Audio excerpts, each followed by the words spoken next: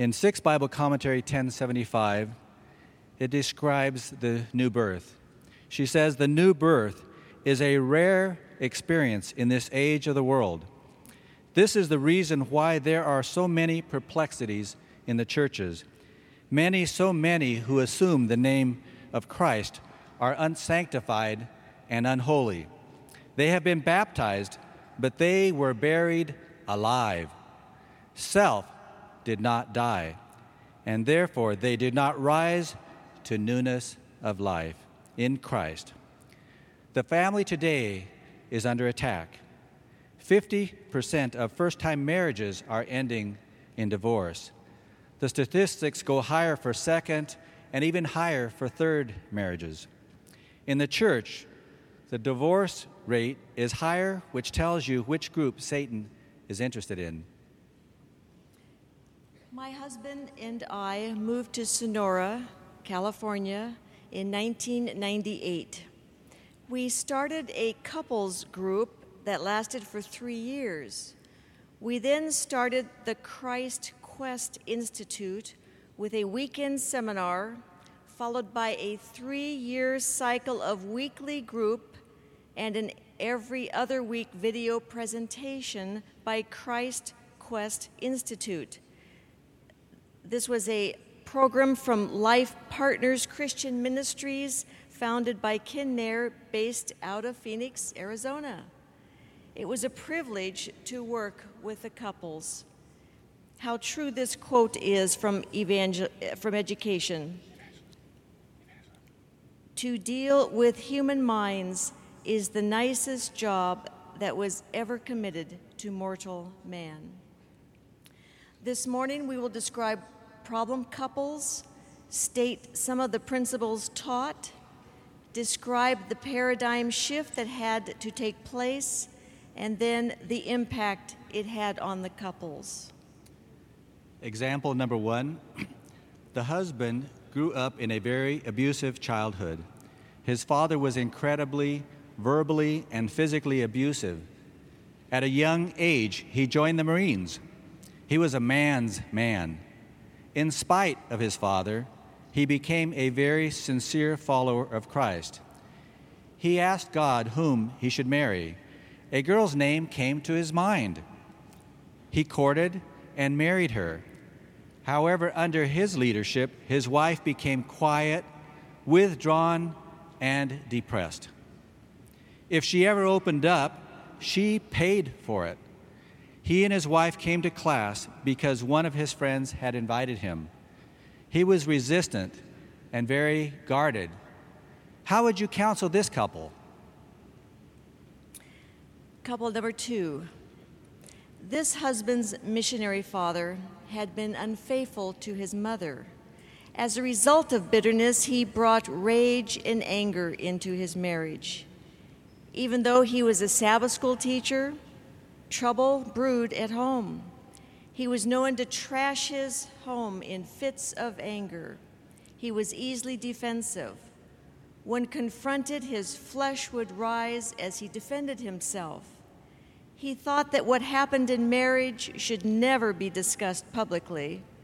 One night, when he was gently asked a question, he got mad and left the group abruptly. He left squealing his car wheels out of the parking lot. How would you counsel this couple? Example number 3. This physician and his wife traveled several hours each evening to participate. He was first elder at his local church. People looked on them as a model couple, yet the wife felt so alone. His wife wondered if she had married the right man. Her father had advised her to marry him. They both came from missionary families. However, there was constant conflict in the home. He was irritable, critical, demeaning, grumpy, sour, exacting, complaining, unhappy, yet they were in church every week, smiling. The testimony of their grown daughter was that there was always arguing with no resolution. She wondered if they really loved each other. How would you counsel this couple? Example number 4, was a pastor and his wife. He was well studied and learned. He corrected his wife frequently and felt superior to her. He was proud and self-righteous. She was suffering under his demeaning, oppressive leadership. She refused to return home with her husband after the seminar.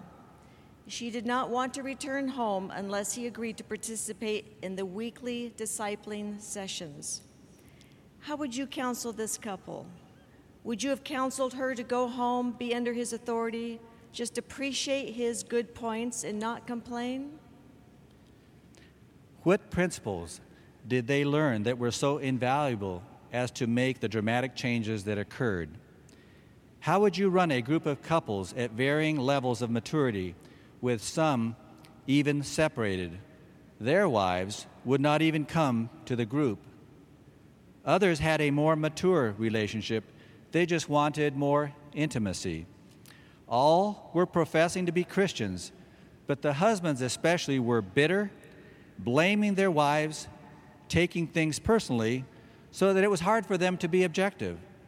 Most of them had a 50-50 mentality that says, you do your part, I'll do my part. If you don't do your part, then I'm not going to do my part. Other attitudes included, I would be a pretty good husband if my wife would change, or I'd be a pretty good husband if I had a different wife. They were self-sufficient, with a mental consent to the truth, but lacked a heart change. However, they all wanted a better relationship. All stated they were willing for their thinking to change based on Bible truth. The following are some basic principles utilized. Number 1, the men were told at the beginning that this was a men's discipling group, not a marriage counseling group. The Gospel Commission in Matthew 28 states, "Go therefore and make disciples of all the nations, baptizing them in the name of the Father and the Son and the Holy Spirit." Number 2, the goal was to help a man become more Christ-like and to understand the heart of their wives. Men were encouraged to maintain this goal of Christ-likeness regardless of the response of their wives. They were there to please God, not their wives. After all, their wives might suggest doing the wrong thing. Number 3, women were not to be corrected publicly. It was too hard on them. They were already critiquing themselves and being very hard on themselves. Public exposure would have been unnecessarily devastating. The men were responsible for presenting their wives without spot or wrinkle before God, not we as group leaders. Ephesians 5, husbands, love your wives just as Christ also loved the church and gave himself up for her, that he might sanctify her, having cleansed her by the washing of water with the word, that he might present to himself the church in all her glory, having no spot or wrinkle or any such thing, but that she should be holy and blameless. So husbands ought also to love their own wives as their own bodies. Number 4, men were to accept 100% responsibility for whatever happened in the home, the same way a foreman accepts responsibility for his employees. The buck stops here. We were not talking about fault. Fault means that you are a problem causer. But we were talking about responsibility, which means that we are a problem solver. Do you hear the difference? So fault means we are a problem causer. Responsibility means that we are a problem solver. So what is a spiritual leader? And there were a lot of misconceptions as to what a spiritual leader was. But this is one of the things that we learned. A man who has the ability to perceive the spirit of another, to understand its condition at that moment and know what is required by God to care for that person's spirit in a manner that will increase that person's spiritual maturity. Let me repeat that again. A spiritual leader is a man who has the ability to perceive the spirit of another, perceive the spirit of my wife, to understand its condition at that moment, understand the condition of her heart at that moment, and know what is required by God to care for that person's spirit or her heart in a manner that will increase that person's spiritual maturity. Wouldn't that be tremendous if every home a man was a true spiritual leader? What does that mean to accept 100% responsibility? Many men hear the word fault, and I wanted to clarify this a little bit. So we've asked couples, we've asked men, what does that mean to you? And so we ask them, is your wife at fault for some of the problems in the home? And they always say, yes, of course. Then we ask them, are you at fault for some of the things in the home? They think it's a trick question. And so then we say, yes, you're at fault for some of the, oh, yes, I'm at fault for some of the things that happen in our home. They don't want to take all of the fault. Now is Christ at fault for the problems that happen to us as human beings, as Christians, as husbands and wives? And they say, well, no, he's not at fault at all.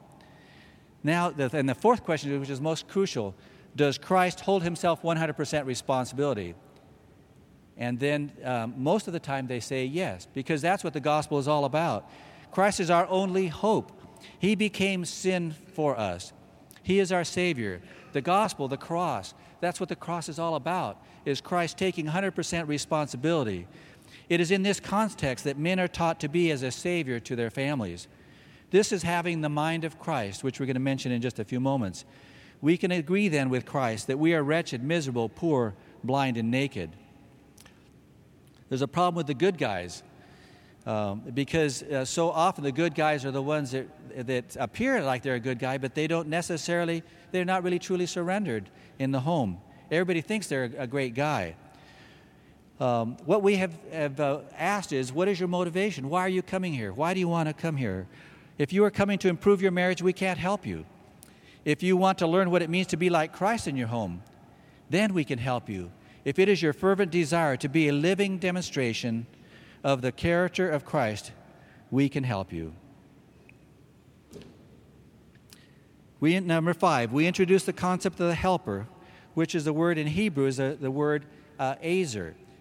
And we don't have the pictures to be able to show you, but there's 3 letters of the Hebrew alphabet that comprise this word ezer. And the first letter looks like an eye with a little pupil in the center. And that letter means reveals. The second letter of this word is the letter Zayin, which has a Z sound. And that means the axe. It looks like an axe in the ancient pictorial Hebrew. And the third letter looks like a 9. And that means the letter Resh, and it has an R sound. And that's the word for man. So the word azer really means revealer of the axe man. Now, who would be the axe man? In Scripture, when they put words like that, letters together, it has a special meaning. And axe man in Hebrew means enemy. So this is a revealer of the enemy. Genesis chapter 2:18 describes the concept. It is not good that man should be alone. I will make him a helper fit for him. Elsewhere in Psalms, it describes, I will lift up mine eyes unto the hills, from whence cometh my help. That's the same word, and that's referring to the Holy Spirit. So the helper is used for the Holy Spirit. This means that God uses the woman. Sometimes it's a little hard, but I'd encourage you to listen carefully and ponder it. This means that God uses the woman to reveal when a man is not representing Christ's likeness. It is just in her. It's just part of her. She's designed that way. Wise is the man who listens to his wife and takes her into consideration. This is the key concept in understanding our wives. A helper, then, is someone who reveals how we are not demonstrating Christ likeness. A helper is someone who reveals the enemy, which is self. This allows wives to play the role that God intended for them to have in the home. Men and women tend to treat each other as the enemy, especially when there are serious problems. They begin to have adversarial roles and build walls, big walls. But God appointed the wife to help the man see how he is not like Christ. And so this is the concept of the helper. And it is a powerful concept. When you start listening to it and you start making application personally, it transforms your life and it transforms your way of looking at your wife. It transforms your way of looking at women. Some of the couples, when they're in the early stages, they can hear when the wife of one of their colleagues is making a comment to her husband. She's being a good helper. And they can see the value in it, but they don't necessarily at first see the value for them, for their own wives. But when you can begin to see the value for yourself in your own marriage, that's when you really start having some exciting times happen. And God is in the business of changing us, isn't He? He doesn't want to leave us the way we are. Number 6, your desire shall be for your husband. Now this is a part of the curse. If you are acquainted with the passages there, in Genesis chapter 3, this begins with verse 7 and onward. Then the eyes of both of them were opened, and they knew that they were naked, and they sewed fig leaves together and made themselves coverings. And they heard the sound of the Lord walking in the garden in the cool of the day, and Adam and his wife hid themselves from the presence of the Lord among the trees of the garden. Then the Lord God called to Adam and said, "Where are you?"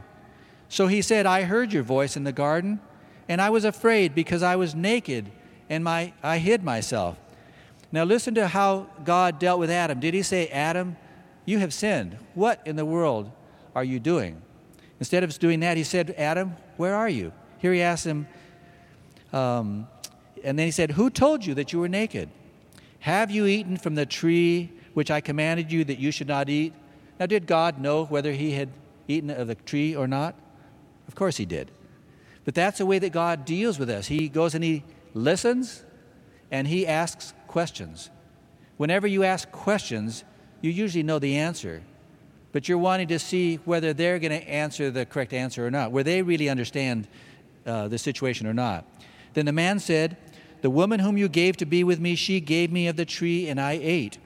And the Lord God said to the woman, "What is this you have done?" The woman said, "The serpent deceived me, and I ate."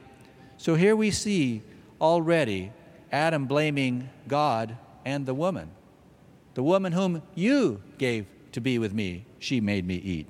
And then Eve said, "The serpent deceived me, and I ate."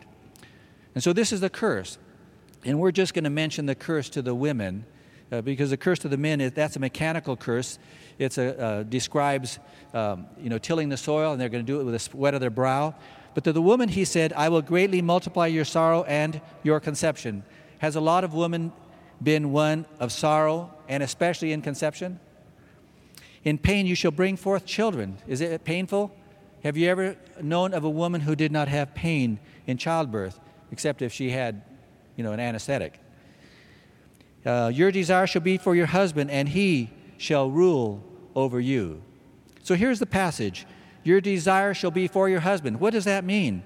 This is the word teshekwa in Hebrew. And in the original sense, it means a stretching out after, a longing for. A stretching out after, a longing for. Now this is found in 3 places in Scripture. It's found here. It's found also in Genesis 4, verse 7. Its desire, referring to sin, is towards you, but you should rule over it. And then in Song of Solomon 7, verse 10, "I am my beloved's, and his desire is toward me." And so when we look at those passages, not any of those really help us to understand what this is meaning. Because if we were to, this is going to be a curse. So to be a curse, it has to be cursed, doesn't it? And so if it really meant that your desire should be for your husband, so a woman desires her husband sexually, and for a man that's the number one thing on his list, would that be a curse? No, that wouldn't be a curse. And so then as we put it all together then, within the context of a curse, your desire shall be for your husband. So a woman looks to her husband for value and affirmation. Now, if she looked to her husband for value and affirmation, and he listened to her, and he said, "Oh, yes," and he affirmed her, he showed her value, he let her feel like she was just the most tremendous person in the whole world. If a man did that, then would that be a curse? No, that wouldn't be a curse. That'd be tremendous. But the curse part is that he doesn't have a clue how to give you value and affirmation in his self, in his self-centered mode of operation. And so your cravings for value and affirmation shall be for your husband, and he will not understand how to value and affirm you. That's the curse. And that's a curse. It's a relationship motivation that a woman has in the curse. And we can tell that women get together, they talk about, what do they talk about? Talk about their families, they talk about their husbands, they talk about their children. We get together as men, what do we talk about? We talk about cars and motorcycles and skiing, those types of things. Go ahead. So we have a group of men and their wives who are living in the flesh, who have very little power in their lives and are stuck. If a marriage is in trouble, someone is in the flesh. We conceptualized the problem as Laodicean. They know not that they are wretched, miserable, poor, blind, and naked. The problem is not that they are wretched, miserable, poor, blind, and naked. The problem is they don't know it.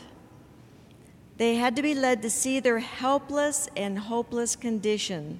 They had to become spiritual-minded and cry out, as Paul did in Romans 7, I am of the flesh, sold under sin. Only a spiritual man would say that. By watching each other, they began to see the defensiveness and self-justification that was so prevalent in the men. They saw the hardness of their hearts. We encourage the women to speak out in an effort to help their husbands. The other men saw the earnestness of the women wanting their husbands to be Christ-like. They saw how foolish a man looked, resisting his wife's efforts. Slowly but surely, the men would begin asking themselves, do I have as little understanding of my wife's heart as I see demonstrated in the other men? Could it be that I lack understanding also? They gained objectivity in each difficult situation by asking the question, what is God trying to teach me through this? And in fact, if just one thing you take from this seminar, take this question with you. When things get rough, ask yourself, what is God trying to teach me through this? You immediately become objective. The men saw that they consistently underestimated the impact they had in the marriage. And this was something we had to repeat week by week, over and over again. You're underestimating the impact you have on your wife and family. Eventually, they saw that their wife was not the enemy, but their God-given helper. Slowly, the men as a group became humble. Instead of the volatile, angry, tense group that went on week after week, the men began to realize their helpless condition, that they needed a heart change. They needed a supernatural work in their lives that would come only by a surrender to the will of God. They had to die to self. Mount of Blessings, page 16, tells us, it is love of self. Love of what? Love of self that destroys our peace. While self is all alive, we stand ready continually to guard it from mortification and insult. But when we are dead and our life is hid with Christ in God, we shall not take neglects or slights to heart. We shall be deaf to reproach and blind to scorn and insult. Wouldn't that be tremendous? I remember being told as a young man that we need to guard a man's ego. What does the word ego mean in Greek? It means self. That the ego is real fragile. We need to be real careful with a man's ego. Is that true? In reality, the ego needs to be crucified. self should be crucified. So toward the end of these 3 years, the group became like a prayer meeting with personal testimonies of how victories through Christ were occurring. Daily Bible study was occurring. They accepted Christ's death as their death. They daily began to rise to newness of life because Christ was resurrected to newness of life. The overall principle of the ministry was dying to self. We had a group of men who did not understand how to die to self. Many times they would be volatile. In order to counteract this, we had them direct questions to the leaders only. Ultimately, the groups became a living demonstration of God's power and what happens in a family when a man humbles himself, confesses his sins, and cries out to God. Now remember, we did not correct the women. We wanted the men to see what power they had in their own families. I'd like to go back and review now the couples the examples that we gave you at the beginning. If you remember example number 1, the husband grew up in an abusive home, a childhood, and his father was very abusive verbally and physically. He joined the Marines, he was a man's man. About 2.5 years into the program, his wife was discouraged. Challenged about bitterness toward his father, he said, "I'm not bitter." By this time, he had learned by watching other men's wives that wives do have something valuable to contribute. She agreed he was bitter, realizing that his relationship to his father was preventing him from bonding with his wife, and under encouragement, he wrote a letter to his father. He'd never done that before. And he listed several things for which he was thankful. He was thankful for his father's work ethic, having taught him how to be careful with his work and do things properly and do them well. He thanked his father for his faithfulness to his marriage vows. He never had known of his father to be looking at another woman or for his father to even wander. He learned from his father the importance of money, the value of money, and how hard it was to earn money. He learned from his father how to work hard and integrity and honesty. When his mother read the letter to his father, because his father was ailing, his father, a grown man who had never shown any emotions whatsoever, just broke down and wept. From that day forward, he was different. We're talking about this husband. From that day forward, from the time that he sent the letter to his father, and he got feedback from his mother about the response of his father. From that day forward, he was different. He was humble. He was gentle. To this day, he has the countenance of an angel. He has taken on a leadership role. And he has sat in many of our groups with us, helping us out. From an intense, angry man, the change has been just incredible. Do you remember husband number 2? This is the one where he would rage. He was a Sabbath school teacher, but he would trash his home in fits of anger, defensive, never thought anything in marriage should be discussed publicly. Well, he still teaches a Sabbath school class, but now the emphasis is on repentance and dying to self, on what Christ has done for you and me, that our only hope is in Christ, and that his death on the cross is our death to self. He and his wife are very happy. He finally agreed with Scripture that he was wretched, miserable, poor, blind, and naked. He has become humble. An unexpected benefit has been that his wife no longer suffers the incapacitating symptoms of fibromyalgia. He was previously in hiding. Now he is very transparent about how readily he was living in the flesh and the importance of living in the Spirit by identifying with Christ. he could claim Christ's death as his own death to self. He's a transformed man. Remember, the husband number 3 was the physician and his wife who traveled several hours. And he was irritable, critical, unhappy, demeaning, grumpy, sour, exacting.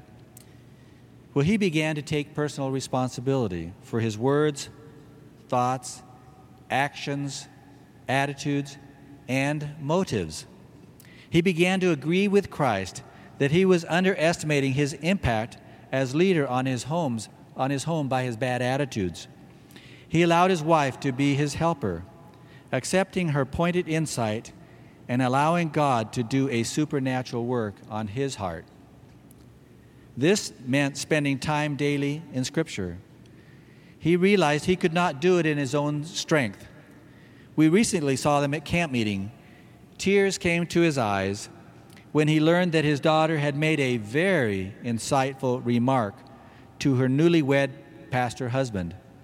The daughter's husband was wondering if this program put too much blame on the husband.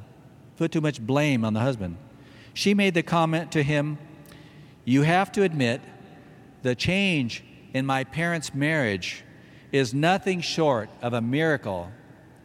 And as we shared that, she'd never shared that with her father. He just teared up.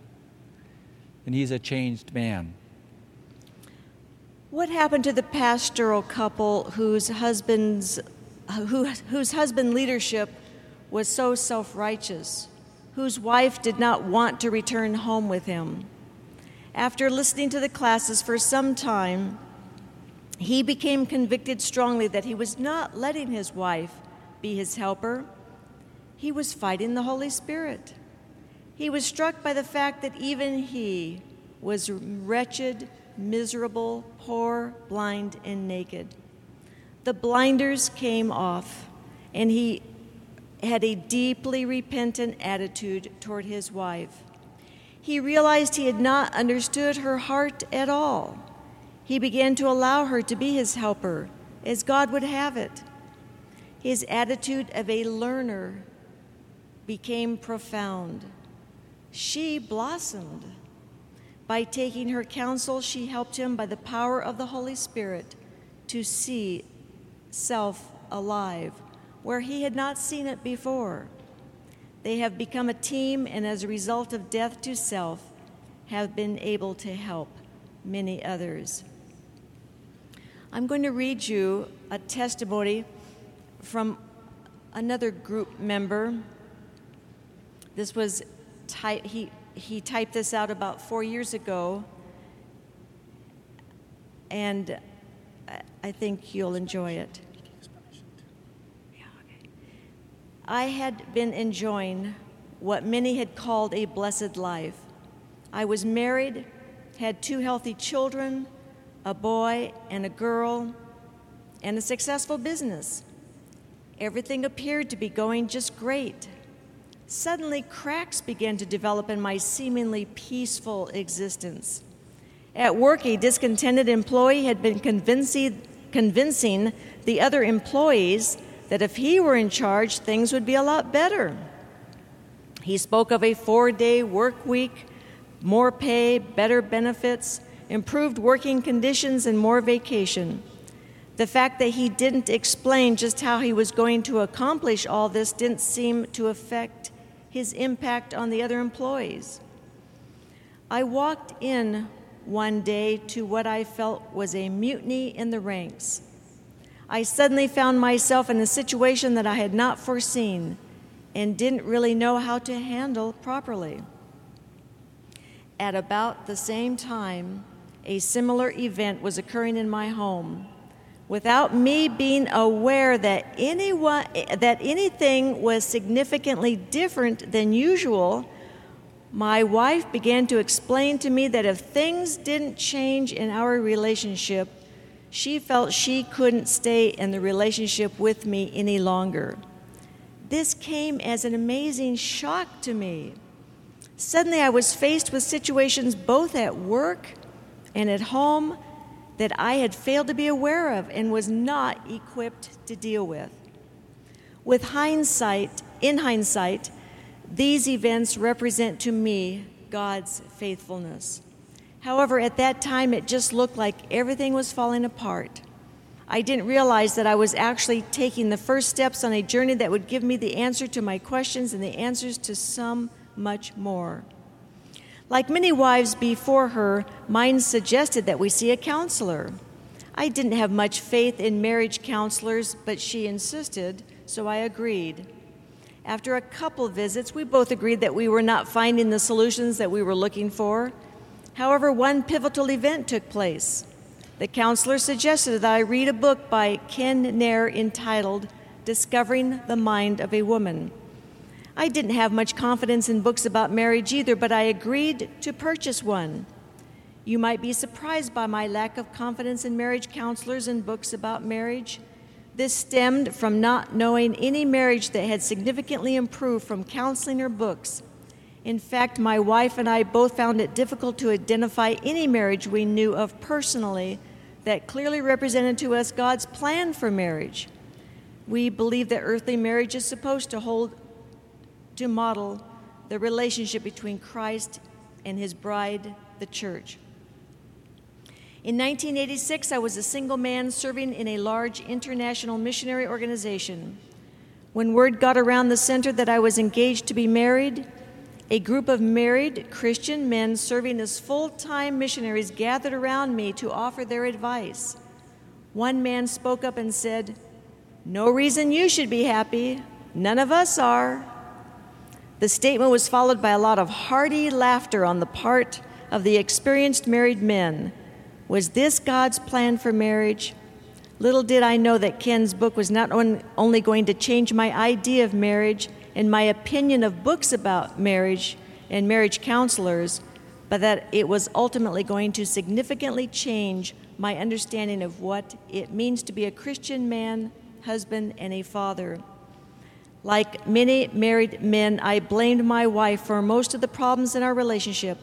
I thought that if she would just get her act together, everything would work itself out. After all, I considered myself a pretty good husband. I had been a good provider and physically faithful. Logically, I had concluded that since I was doing a pretty good job, the problem must lie with her. Despite my mindset, I began to read Ken's book, but not really expecting to learn much. I couldn't have been more wrong. From the very first chapter, Ken began to lay out an explanation of why I, as the spiritual head of my household, was responsible for everything that went on in my home. Therefore, any problem in my home was evidence that I was failing to provide the kind of godly leadership that was needed. From the very first sentences, I began to realize that I was the problem and not my wife, and I was failing in the role of spiritual leader in my home. And it goes on. He says, let's return for a moment to the large group of Christian men from diverse denominational backgrounds I spoke of before. If you were to ask them if they really understood their wives, what do you think the response would be? Most likely you would be met with the universal male belief that it is impossible for men to understand women. Yet the scripture commands me as a husband to live with my wife in an understanding way. If I wanted to be obedient to God, I was going to have to learn how to genuinely understand my wife. And he went to the seminar. He went to the 3-year groups. I spent a lot of time unlearning destructive behavior that first year. The process of learning to have the attitude of Christ in my home for me started not with bringing healing to my family, but with putting an end to destructive behavior. The most obvious need for change in my life was a need to stop conveying critical or condemning attitudes. That I could be critical or condemning in my attitude was something I was not even aware of. And this shocked the women, that their husbands could be doing things unchristlike that they were not even aware of. What I needed to learn was that critical and condemning attitudes can be conveyed both with verbal and nonverbal communication. It was amazing to me that as I became aware of how I could condemn or criticize with my words, how often I caught myself doing so. and he learned how to communicate properly, verbally and non-verbally. He said, by helping me to see my own need before God, my critical attitude toward others is fading away. It is becoming much easier to extend grace and mercy toward others as I recognize my own desperate need for the Savior. For 3 years, he led one of our groups as a leader. Galatians 2, verse 20 tells us, I am crucified with Christ. Nevertheless, I live. Yet not I, but Christ liveth in me. And the life which I now live in the flesh, I live by the faith of the Son of God, who loved me and gave himself for me. This means that I live by the faith of the Son of God, the faith of Jesus. How is that accomplished? It is done by identification with Christ. Philippians chapter 2, verses 5 through 8 tells us, let this mind be in you, which was also in Christ Jesus, who, being in the form of God, thought it not robbery to be equal with God, but made himself of no reputation, and took upon him the form of a servant, and was made in the likeness of men. And being found in fashion as a man, he humbled himself, and became obedient unto death, even the death of the cross. And this is the identification that we're talking about with Christ. Let this mind be in you, which was also in Christ Jesus, to have the mind of Christ. Review and Herald, July 7, 1904, is a whole chapter, a whole article on genuine conversion. She says, man cannot transform himself by the exercise of his will. We can't exercise our will and transform ourselves. He possesses no power by which this change may be effected. The renewing energy must come from God. The change can be made only by the Holy Spirit. He who would be saved, high or low, rich or poor, must submit to the working of this power.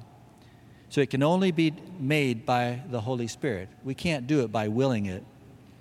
And then in that same article on conversion, she goes on, as the leaven, when mingled with the meal, works from within outward, so it is by the renewing of the heart that the grace of God works to transform the life.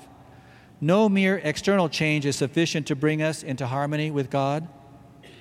There are many who try to reform by correcting this bad habit or that bad habit, and they hope in this way to become Christians, but they are beginning in the wrong place.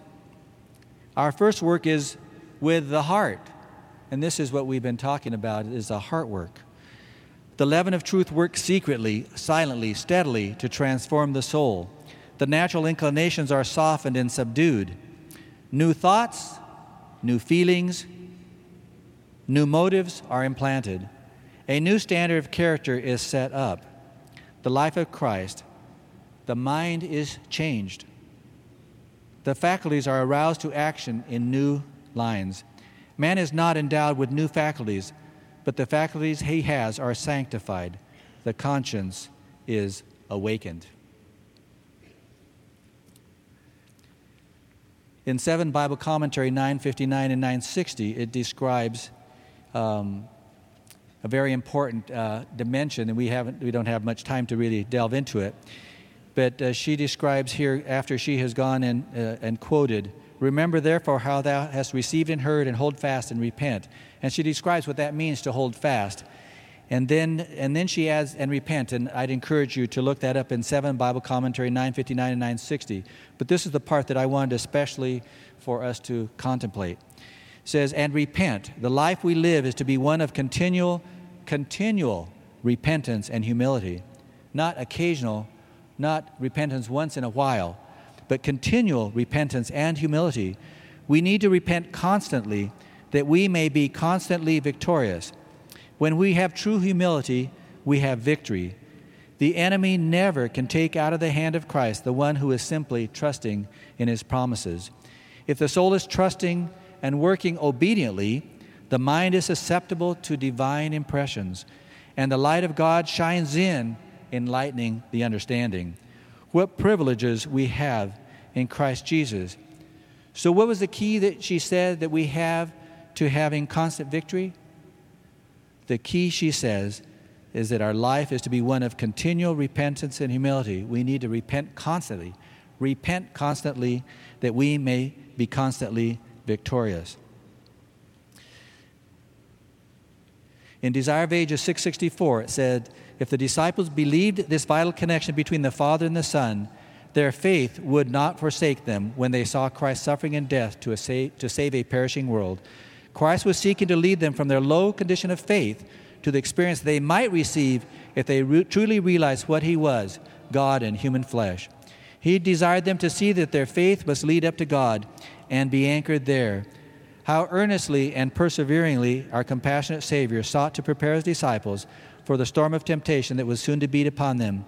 He would have them hid with him in God. And I want to close with this last paragraph from this continual repentance again. As we see souls out of Christ, we are to put ourselves in their place and in their behalf feel repentance before God, resting not until we bring them to repentance. If we do everything we can for them and yet they do not repent, the sin lies at their door, but we are still to feel sorrow of heart because of their condition, showing them how to repent and trying to lead them step by step to Jesus Christ. Let's close with prayer. Dear Father, thank you so much for the privilege we've had to be here. Lord, may we identify so fully with Christ that we may have his thoughts, his feelings, his actions in Jesus' precious name. Amen. This media was produced by Audioverse for ASI, Adventist Layman's Services and Industries. If you would like to learn more about ASI, please visit www.asiministries.org. Or if you would like to listen to more free online sermons, please visit www.audioverse.org.